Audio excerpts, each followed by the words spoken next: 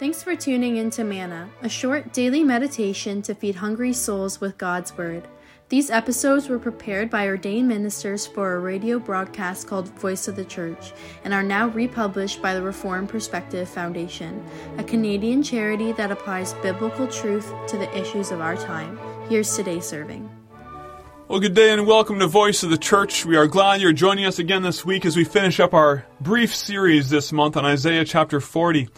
We have seen how God desires to give comfort to His people, how He desires to give encouragement and strength and help to the weary, and how He does this in showing who He is and revealing Himself to us in Christ that we may know the beauty and the power of the living God. And as the chapter concludes, as the chapter ends, we find that despite all God has done and said, sometimes His people struggle to believe it. Sometimes they can't comprehend the greatness of God's love for them. Sometimes something gets in the way. And now as we study God's Word, we're going to see how we can have things getting in the way of knowing God's care for us, God's greatness, seeing God's glory, and how we remove it. Isaiah 40 verse 27 says this, "Why do you say, O Jacob, and complain, O Israel, my way is hidden from the Lord, my cause is disregarded by my God? Do you not know? Have you not heard? The Lord is the everlasting God, the creator of the ends of the earth. He will not grow tired or weary, and His understanding no one can fathom. He gives strength to the weary and increases the power of the weak. Even youths grow tired and weary, and young men stumble and fall. But those who hope in the Lord will renew their strength. They will soar on wings like eagles. They will run and not grow weary. They will walk and not be faint." Well, as we study this passage, we see right off the bat that idea and concept that Israel, despite all God has done for them, sometimes feels as if God doesn't care. "Why do you say, O Jacob, and complain, O Israel, my way is hidden from the Lord, and my cause is disregarded by my God?" Notice how the people are feeling. They are feeling as if God doesn't see their struggles. Their way is hidden. They are looking for help, but their cause is disregarded by God, or at least that's how they feel. We all have this sometimes. One of my favorite songs from a musical is the song "Do You Love Me" from Fiddler on the Roof. In that song, the hero Tevye is speaking to his wife Goldie. They've been married for 25 years, and this is what he says, "Do you love me?" She responds, "For 25 years I've washed your clothes, cooked your meals, cleaned your house, given you children, milked the cow. After 25 years, why talk about love now?" Tevye's not satisfied. He asks her again, "Do you love me?" And she responds, "Do I love him? For 25 years I've lived with him, fought with him, starved with him. For 25 years my bed is his. If that's not love, what is?" Tevye says to his wife, "Then you love me?" And Goldie responds, "I suppose I do." And Tevye responds, "And I suppose I love you too." It's a wonderful song, and a rather comical one, of how a husband and wife after 25 years can question each other's love, when in reality, as Goldie responds, there's no reason to question it.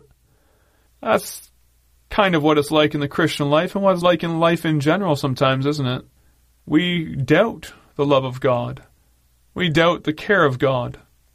If we had eyes to see all He did for us, we'd have no questions. We'd be floored and never have a doubt of His love for us. And yet sometimes the struggles of life, the reality of our sin, the blindness of our own hearts can cause us not to see the goodness of God. When we find ourselves in this trap, it's a trap. It's a sin. But you're not alone. People of God have struggled with this throughout history. And when they struggle, God has not cast them off. Instead, God has loved them even more. "Why do you say, O Jacob, and complain, O Israel, my way is hidden from the Lord, and my cause is disregarded by my God? Do you not know? Have you not heard? The Lord is the everlasting God, the creator of the ends of the earth. He will not grow tired or weary, and His understanding no one can fathom." Think of what God is saying. Have you forgotten me? I am the everlasting God. I am the one who made all things and hold them up out of the word of my mouth. I don't get tired. I don't fall asleep. I never fail to watch over you. Your just cause is never passed over by me.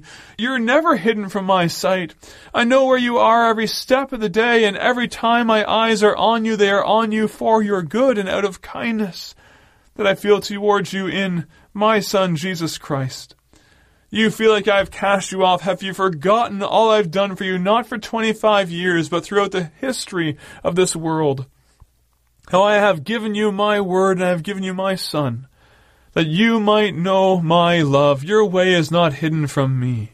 I am the everlasting God. And that reality and that message is something each and every one of us needs to hear. God knows you. Whether you're following Christ today or you're not, God knows you. He knows your ways. He knows when you sit down. He knows when you rise. If you think you can hide from God, you're playing a fool's game. I one time walked through my church. After church, sometimes people stay around and chat and have fellowship talking to each other, and sometimes the parents talk a little longer than the kids want them to talk. The kids are ready to go home, but mom and dad just keep on talking. One time I was walking through church after fellowship had been going for a while, and I saw a little boy hiding in a corner by a closet. And I said, "What are you doing?" And he said, "I'm hiding from my sister. We're playing hide and seek. She'll never find me." I walked a little further and around a corner, and I saw his sister hiding under a stairwell. I said, "What are you doing?" And she said, "I'm hiding from my brother. We're playing hide and seek. He'll never find me." And it's true. They would never find each other because they're both hiding from each other. If you've ever played hide and go seek with little kids, you know how fun it can be. They can think that they're hiding from you when they can't see you. So maybe they're hiding behind a couch and they close their eyes or tuck their head into their knees. They think because they can't see you that you can't see them. How childlike we can be if we think that God doesn't see us simply because we don't see Him. God is the everlasting God, the creator of the ends of the earth. He never faints nor is weary. His understanding no one can grasp. He knows you. He sees you. And He loves you in your weakness and in your brokenness. He exercises His almighty power out of a care for you and for your salvation. We know this because in His almighty power He chose to become weak. In His almighty power He chose to take on to Himself human flesh. He made Himself nothing. He was found in the likeness of man, as Philippians 2 teaches us. That is speaking of the incarnation of Jesus Christ. When God became man. We know this almighty God cares for us because when Jesus became man, He walked upon this earth not as a sovereign judge, not as one with a sword to execute the wicked. There's a time when He came to a village of the Samaritans, and He asked if He could stay there for the night, and the Samaritans rejected Him because He was on His way to Jerusalem. The disciples came up to Jesus and said, "Do you want us to call down fire upon this village because they didn't receive you?" And Jesus said, "No. You don't know what kind of character you are. The Son of Man didn't come to condemn men's lives. The Son of Man came to save them." Where do we see God's awesome power and great love? We see it in Christ. We see that this God cares for us because He took on human flesh and He lived a perfect life of mercy and compassion. And yet He allowed His enemies to nail Him to the cross. And God the Son allowed God the Father to pour out the fullness of His anger upon Him that He might save you. Do you think He'd now forget you? Do you think the God who sent His Son to die for you would somehow misplace you? Somehow leave you aside and allow you to wander? Do you think He'd let you go? No. We feel that way sometimes. That is an experience of faith. To feel forsaken by God, though, doesn't mean you are forsaken. Our feelings don't determine truth. God's Word determines truth. And so Isaiah takes this people who feels forgotten and he reminds them of the everlasting God, the Lord, the creator of the ends of the earth. And He would have us be reminded of Jesus. He is not forgotten. What then should we do? Where should we go? Well, the text goes on to say this: "Even youths grow tired and weary, and young men stumble and fall." You know, as a pastor, I sometimes get to do youth conferences, and I've seen a number of times where some of these young men at a youth conference, they want to try and show off. I don't know if it's for the other guys or if it's for the girls. Most likely for the girls, but I don't know if they always watch when they're trying to show off. But sometimes they'll show off trying to, exercise those young, healthy, strong bodies. The girls walk by and suddenly the basketball game becomes a lot more serious. And I've seen a few guys sometimes challenge each other over arm wrestling at the tables in the dinner hall, hoping to show the muscles of the arms. The youths are our strength, aren't they? They have these healthy and fit bodies. But even they, says the Bible, even they grow weary, and even they will stumble and fall. There is no human strength that is sufficient to get through all that this life in its struggles and difficulties has to get through. There is no human strength that is able to go on its own. All human strength will fail unless that human strength becomes humble, unless that human strength becomes and recognizes its need, and unless that human strength turns from its own strength to wait upon the Lord, to put their hope in the Lord. That's the next verse. Even youths grow tired and weary, and young men stumble and fall. But those who hope in the Lord will renew their strength. They will soar on wings like eagles. They will run and not grow weary. They will walk and not faint. You see, this chapter began with a message of comfort. God giving comfort to His people. But how do we get that comfort? How do we find it? The chapter goes on to say we must understand and see God. But in order to do that, we need to know a few key things. We must repent.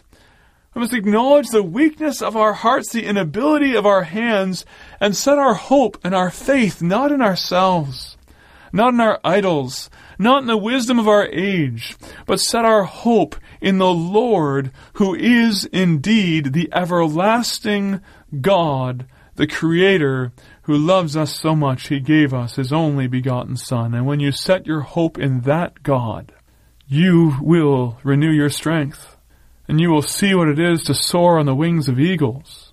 In the midst of a difficult and troubled world, you will run and not grow weary. You will walk and not faint. This doesn't mean the Christian never tires. This doesn't mean there aren't times when the Christian finds themselves feeling burned out, undone, can go no further. But it does mean this, that when you're in those times of feeling that burnout, you turn your eyes back to Jesus. You put your hope again in Him, and you will renew your strength day after day after day. Setting your eyes upon Christ is the way to know the glory of God. Setting your eyes upon Christ is the way to know the comfort of the Lord. And setting your eyes upon Christ is the way to have your strength renewed so you can live and serve in the life God has given you for the glory of the Lord who made you and the Lord who loves you so much He didn't spare His only Son.